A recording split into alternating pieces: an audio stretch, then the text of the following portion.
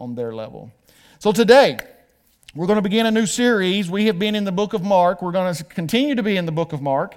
And we're going to fast forward just a little bit to Mark chapter 14. So if you'd like to go ahead and open up your Bible to Mark chapter 14, you can download today's sermon notes online. You can find it on YouVersion, or you can get one of the bulletins here that is present in the room, and you can fill in the notes. I encourage you to do that, because as I was telling someone this morning, you can take it with you, and it might be something that you need to be encouraged with later on that you may be able to find or look up.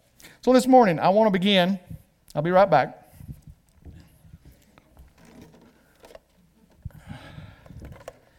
With asking you a question. What do you know about measuring? I mean, we are surrounded by measurements, are we not? I mean, right here I have a thing that's called a level. And you know what this level is for? It is for measuring whether something is level. This pulpit is quite level according to this. It measures whether it is actually perpendicular to a straight line that would be on the floor, or if it's off and it's sideways, or if it's this measures whether it's level.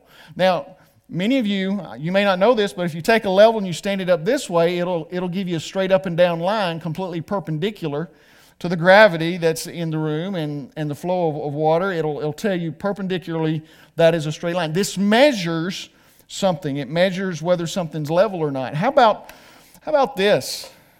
We often use something like this, don't we? Now, this isn't the kind of measuring tape that you'd go, "Arr, arr, arr, arr." This is the kind you get in one of those little kits that you just keep around the house. As a matter of fact, you may be able to tell somebody has abused this one a little bit. I'm not going to mention any names, but his initials are me. Because when you can't find your good one, you grab what you got, right? And you go use it, and sometimes it just doesn't cooperate the way you would expect a good one to cooperate. And it falls over. It's very thin. But this measures what? It measures length. When I want to know how long this pulpit is, I can put it up here, and I can see it's exactly 30 inches. From this edge to that edge is 30 inches. Now, I can measure my height, and I can look at it, and I can go, okay, let's see here. I am 6'1". Yep, 6'1". That's how tall I am. This is here for us to measure, and that measures length. How about this? Some of you know what this is for. This is a measuring cup. This measures if you're going to bake something or make something. You want to measure out your ingredients. You want to get it just right. You don't use this to estimate anything. You don't just guess at it. Now, if you're one of those old school cooks where you're just really good, you don't measure nothing. You just go throw it in there and it turns out delicious. My mama could do that. I can't do that. I got to measure stuff.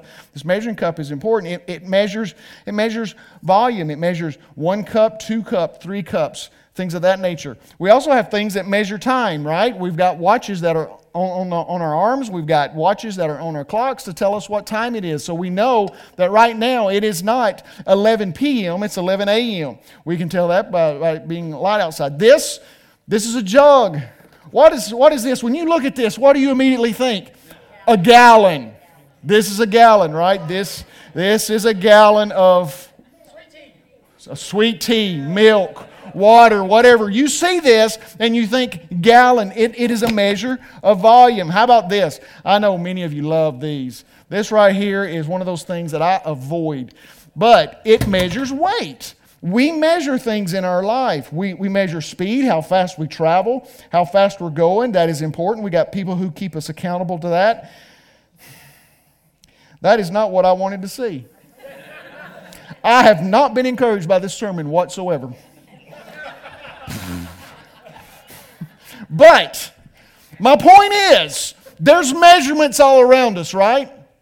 Whenever your spouse says to you, hey, on the way home, would you mind stopping and getting 12 inches of milk? Do they do that? No. They don't say, stop and get me about 12 inches of milk. Because did you know about 12 inches can be a gallon or a half a gallon? You may get it right, you may not. Or whenever you go out to cut a 2x4, you don't tell your partner who's doing the cutting, would you mind going over there and cut me about a gallon on that 2x4? That would make no sense now, wouldn't it? It would make no sense to take a measurement and apply it to something it was never meant to be applied to. And here's the problem in our life. Did you know we do that very thing with our life spiritually? We will take what never intended to be a measurement to measure ourselves and to measure other people. And you want to know what that measurement is? Perfection. We look at other people and we look at ourselves and we say, I don't measure up to the perfection that I see online, to the perfection of other Christians. I don't measure up to the perfection that God expects of me. And therefore, I just don't measure up.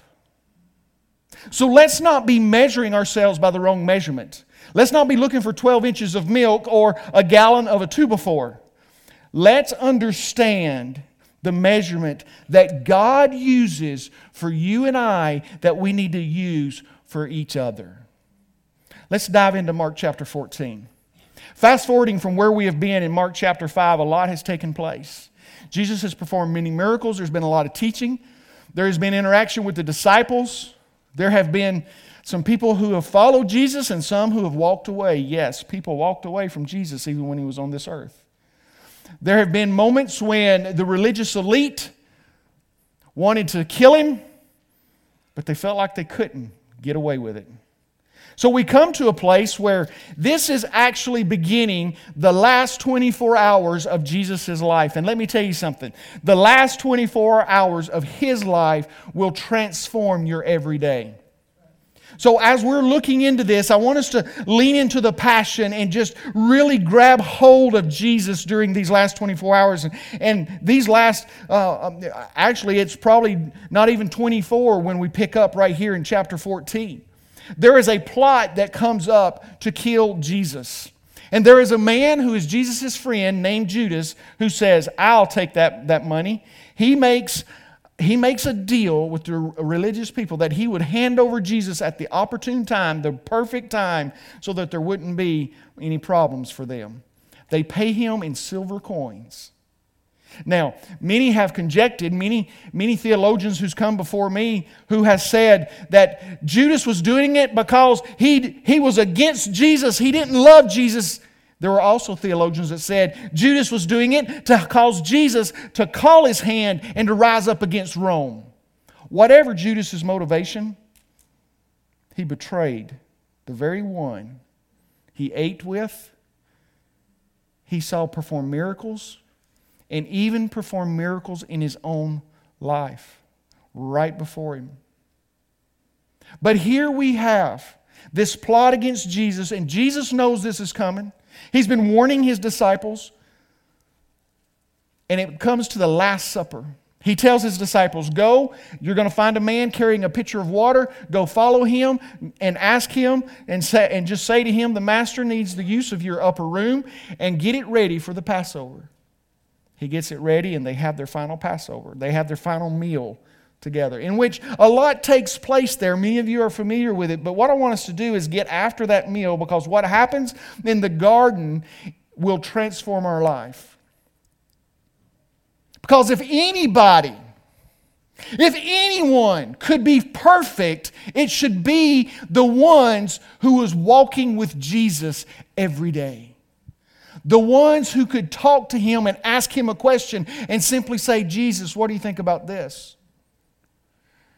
Those should be the ones that could be perfect and measure up to that standard. But yet after supper, we're going to find in verse 26, in chapter 14, after singing a hymn. This is why we always sing a hymn after Passover, after our Lord's Supper, after the communion. After singing a hymn, they went out to the Mount of Olives. Now, this was a place right outside of Jerusalem. The Mount of Olives was also kind of known as the olive press. There was an olive press there. Now, I want you to think about this olive press, that it would be pressing against the olives to squeeze out the oil. And in this garden, this night, there would be a pressing on the disciples that would squeeze out the real condition of their heart. So on the Mount of Olives, in the Garden of Gethsemane, they go. Verse 27, as they're on their way, this is what Jesus says to them. you will all fall away. Because it is written, I will strike down the shepherd, and the sheep shall be scattered. But after I have been raised, I will go ahead of you to Galilee. But Peter said, now remember, Jesus said this to how many disciples? Come on, help me out here. How many disciples did he say that to? All of them. Jesus said, all of you will fall away. But Peter said, even though all may fall away, yet I will not. And Jesus said to him, truly I say to you, that this very night, before a rooster crows twice, you yourself will deny me 3 times. But Peter kept saying, insistently, even if I have to die with you, Jesus, I will not deny you. I'm with you, man. I'm behind you. Everybody else can walk away, but not me. I'm going to be with you.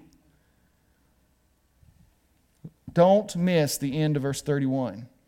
And they all were saying the same thing. They were all saying the same thing, saying, Jesus, we're going to stick with you. It don't matter. When the rubber meets the road, when it gets tough, the tough's going to get going, and we're going to be right there with you. We've got your back, man. We're there. We are like brothers. We're tight. Nothing's going to stop us from having your back. That was their attitude. But what happens to follow? Jesus takes his 3 comrades we saw go with him when he healed the little girl, Peter, James, and John, and brings them a little bit farther than the rest of the disciples. And he says, wait here and pray with me. And then Jesus goes a little farther and he falls down on his face and he prays with such anguish, such pain, because he knows what's coming. And he declared, God, if it is your will, let this cup pass from me. Don't let me have to carry this. But it's not about me. It's about what you want in my life, Jesus prayed. And he got up and he went back. And there's his 3 disciples. And you know what they were doing? They were standing ready. They were like, come on, bring it. We're praying, we're ready. Nope, that's not what was going on. His 3 disciples had fallen asleep. And so what he did was he went back and he prayed some more. And after he prayed some more, he came back and they were still asleep. And so he tells them, here they come. So in this garden where it's pressing, it's known as the olive press, to press out the oil of the olive, these disciples are being pressed and they don't realize it. Because when they look and behold, here comes a group. Judas is leading the way. He walks up to Jesus, kisses him on the cheek, which was not an uncommon thing to do back then. I know that wouldn't be coronavirus acceptable, but they came up and they kissed him on the cheek. Judas did. And then the arrest ensues.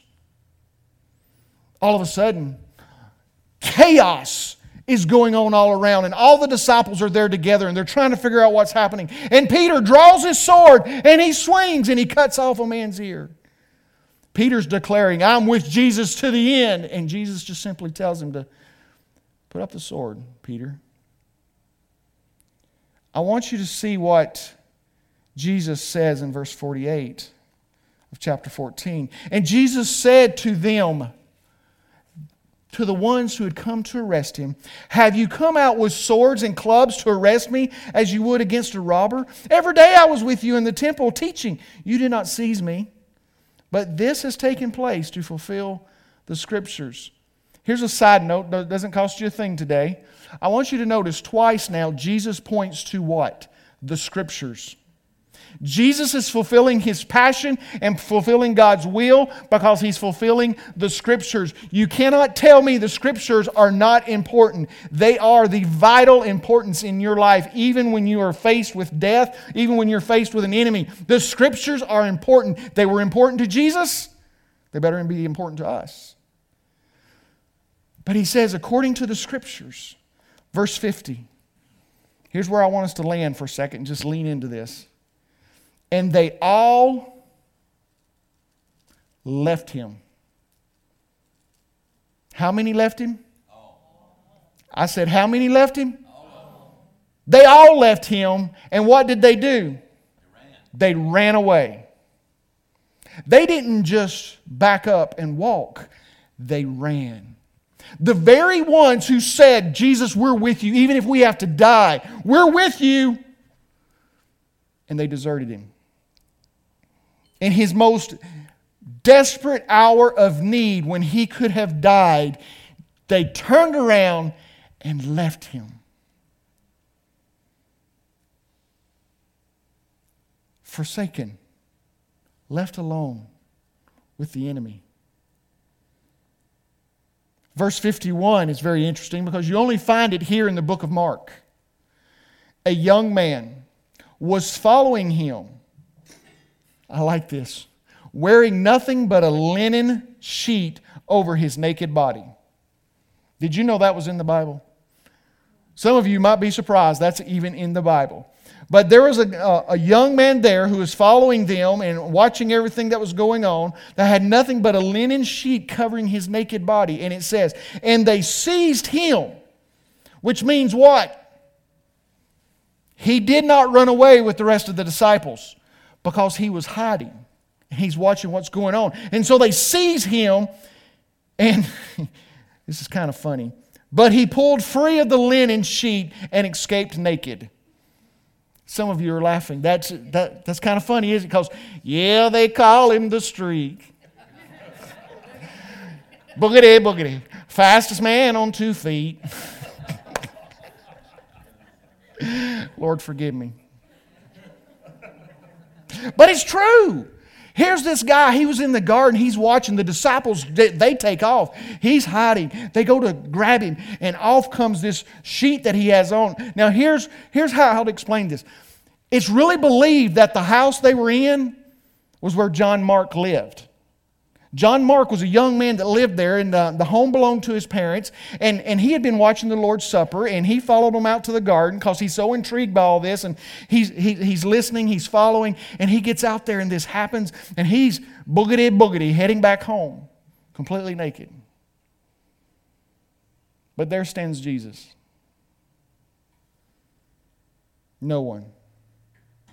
No one but his enemies surrounding him.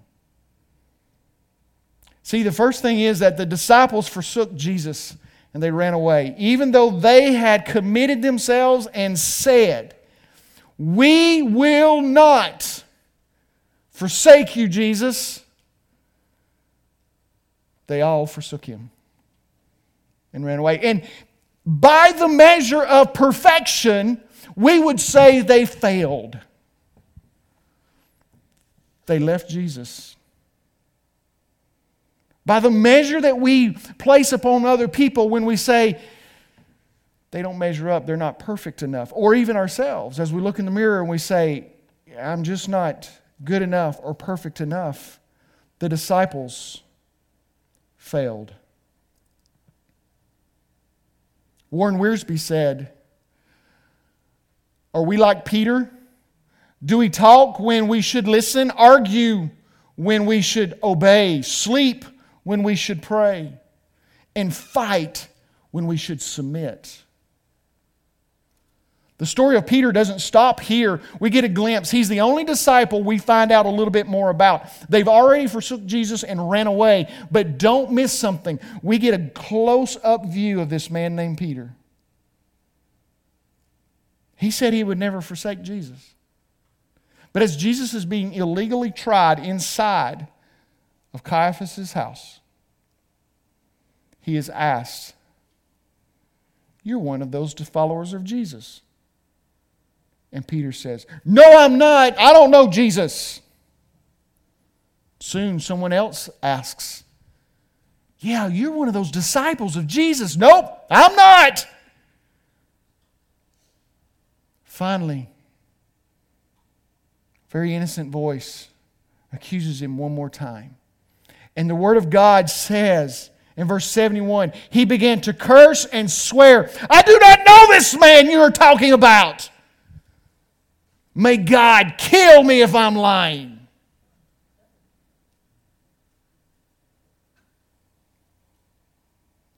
Verse 71, we see Peter once again, not once, not twice, not 3 times, but this is the 4th time that Peter has forsaken Jesus, turned his back on Jesus.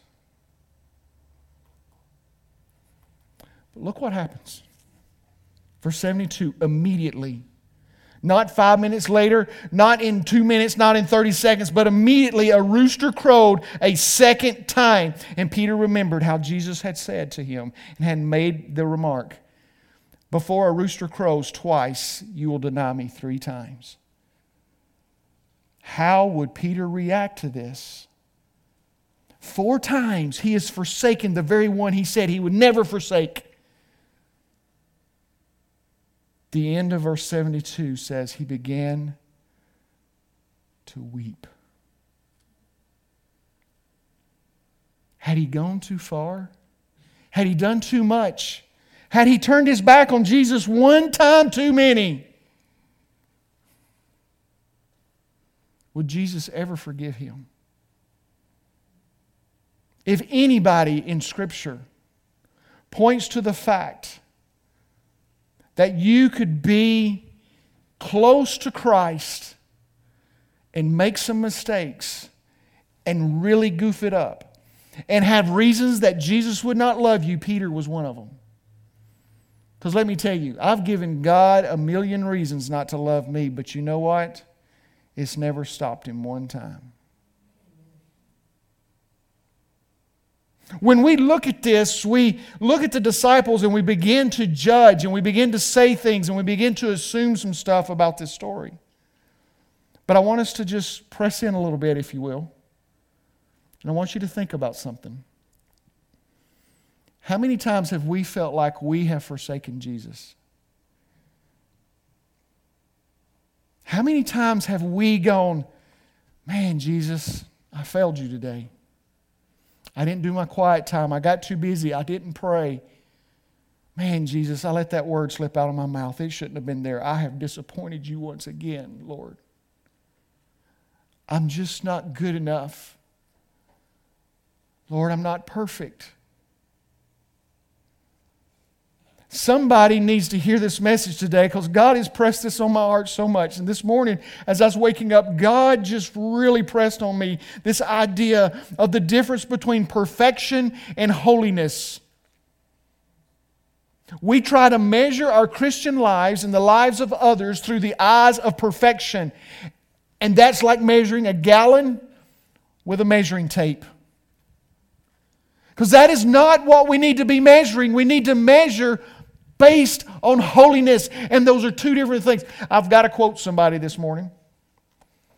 I got to quote a very wise young woman by the name of Eliza Self.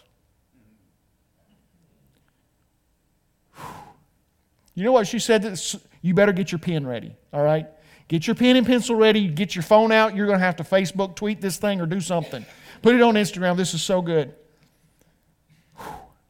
She said, perfection is about expectation, but holiness is about connection. Whoo, yeah. Perfection is about expectation, but holiness is about a connection. We continue to measure our lives based on our performance and being perfect when God simply says to be holy, and that's about a connection. He said to be holy as I am holy. But here's the beautiful thing, the transforming truth that will touch your everyday life. Even though you may not be perfect, and even though you may not have measured up to the expectations you've placed on yourself or from other people, the disciples, we would expect them to hang in there with Jesus. And they failed. But even in our mistakes, let me tell you something. God's love transcends every mistake. All of them. When you miss your quiet time, God's love transcends that. He's not looking for you to be perfect. He's looking for you to be holy. And what is holiness? Holiness is about a what? A connection. Now we can measure the condition of our heart by listening to our tongue. We can measure the condition of our heart by watching the actions of our hands, and where our feet will take us. But this today is simply about removing the expectation of perfection and focusing on the holiness that only God brings through a connection. The disciples later would not even believe that Jesus was alive. And you know what Jesus had told them? We even read it. I will come back to life again. But yet they said, there's no way. Even Thomas said, only if I can take my finger and stick it in the scars in his hands and in his side, would I believe that that man is alive again. Even the disciples made mistakes. Their feelings of guilt had to just ride high. Can you imagine? Can you imagine seeing Jesus alive for the first time after you've gone, well, it's hopeless, it's over? The two guys that Jesus walked with on the road to Emmaus that they had said, well, we had thought he was the Messiah. We thought he was the one, but with all the stuff that's happened, it's over. We don't know.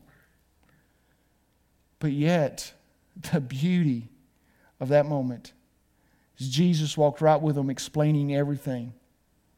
Jesus did not measure whether they were worth His grace based on their performance and their actions, or whether they had lived up to be perfect. If Jesus had anybody to push away, it should have been the disciples that forsook Him in His hour of need. But He didn't.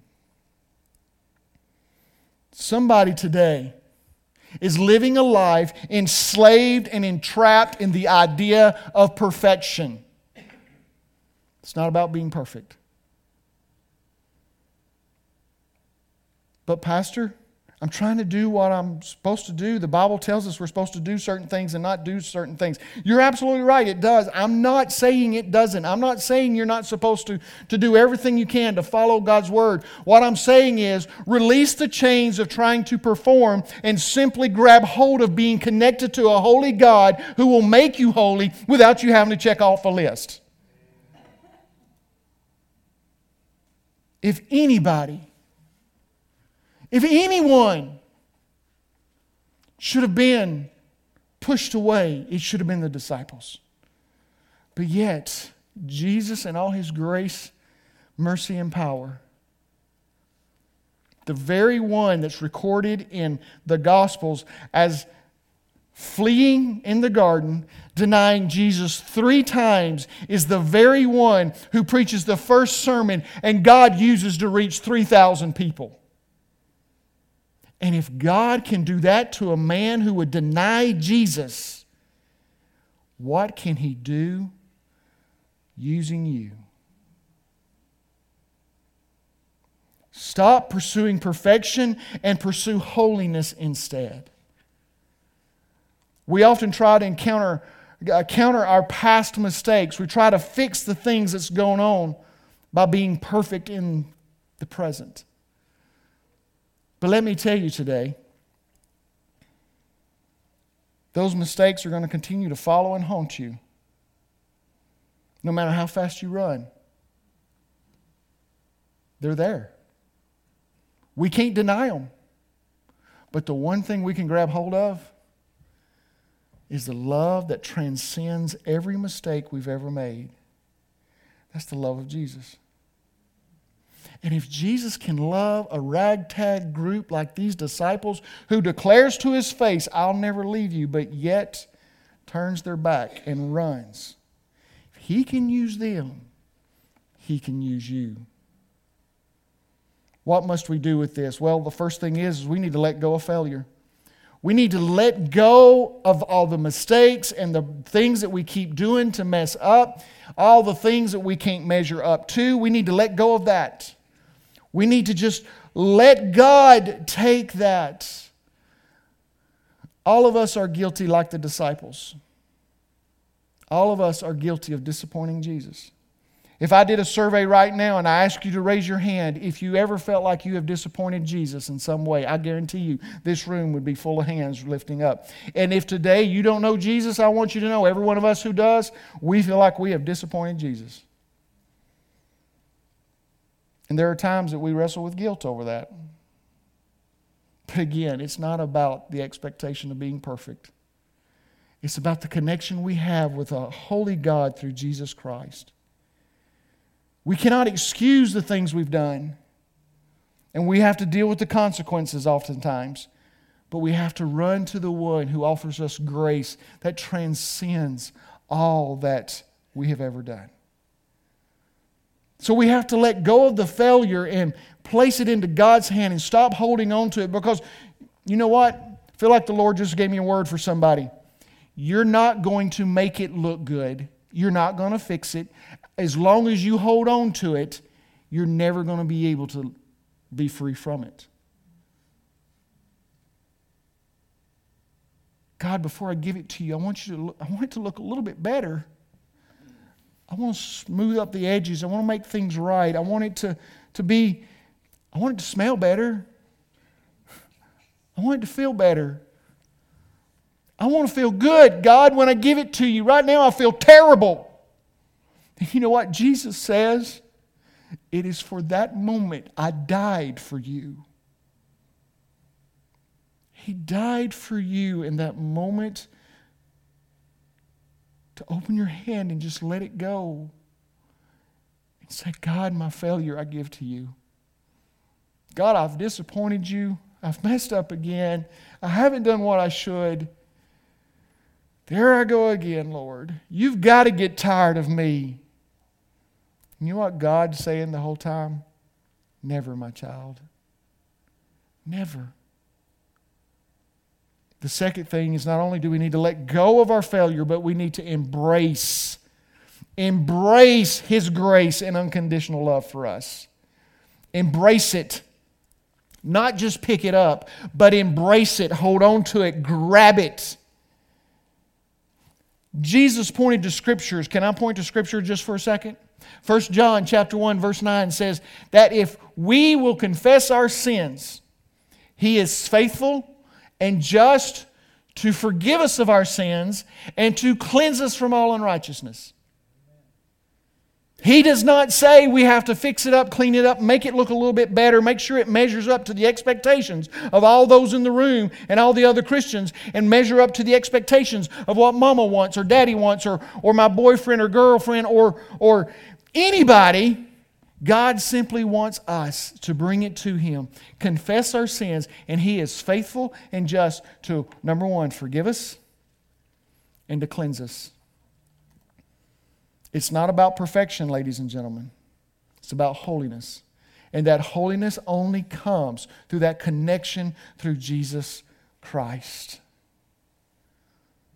I'm very thankful that the disciples this day, they were connected to Christ. Yeah, they walked with Him, they talked with Him, but they struggled in their faith. They turned their back on Jesus. They had questions. They dealt with guilt. But yet Jesus forgave every bit of it. And if Jesus would forgive the very men who ran away that night and denied they even knew Him, what level is your failure compared to that? So you've messed up. Jesus will forgive it. He died for all of our sins, the ugly and the ones that smell a little bit better. And He wants them just like that. Here's your 7-day challenge this week, something just very simple. This is a personal thing this week. It's about you. It's about simply saying, Father, what inside of me needs to become more holy? Because let me tell you, your actions come out of your heart. So what inside of me needs to become more holy so that the words I speak, come on now, the things I do, the places I go, the stuff that I listen to, the things that I laugh at, what inside of me needs to become more holy so those things are changed. I'm not asking you to change those things. Pastor, you're a weird preacher. I'm asking you to let God change you on the inside, because I know He will change the things. So where are you today? Maybe you're dealing with some grief. Maybe you're dealing with some guilt. Maybe you're dealing with some failure, or you have struggled because you feel like you just can't measure up. You keep trying, you keep trying, you keep trying, but you keep failing, and you keep failing, and you keep failing, and you keep failing. Do not let today's sermon be an excuse for the sin in your life. Do not say, well, I'm just going to fail. God's going to love me anyway. God have mercy on your soul if you have that attitude. Let today be the day that you say, Father, this is going to hurt. I know it. I'm not going to like it. It's going to be a difficult process. It scares me. But if there's something inside of me that needs to be more holy, God, you work on it. You do it.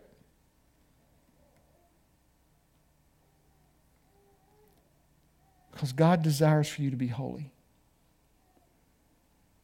And if you make a mistake, His grace will cover it all, just like it did the disciples. Pray with me. Father, I thank you for this morning. I thank you for this day. I thank you for your word. I thank you for your grace. Your grace that transcends my mistakes, my mess-ups, my forgetfulness. Lord, sometimes I put a period when there should be a question mark, and you forgive that. Sometimes our sin is much greater than a punctuation. It is something that is atrocious. And God, you forgive that. When you died on the cross, you died for all of our sins, not just some, even the moments when we fail you and we don't measure up. Father, we pray that through the connection of Jesus Christ that you make us holy.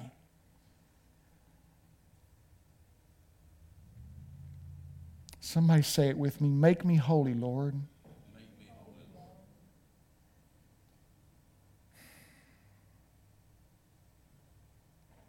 Today, if you have not begun a relationship with Jesus Christ, it's going to be impossible for you to be holy. You must have the Holy Spirit living inside of you for you to become and be holy. So today, will you invite Jesus to forgive you and take over your life? Then you can know about that connection of holiness. Today, if you're struggling and you have guilt, if you feel like you have failed and you have just not measured up, will you release that to the Lord today? Just give that to Him.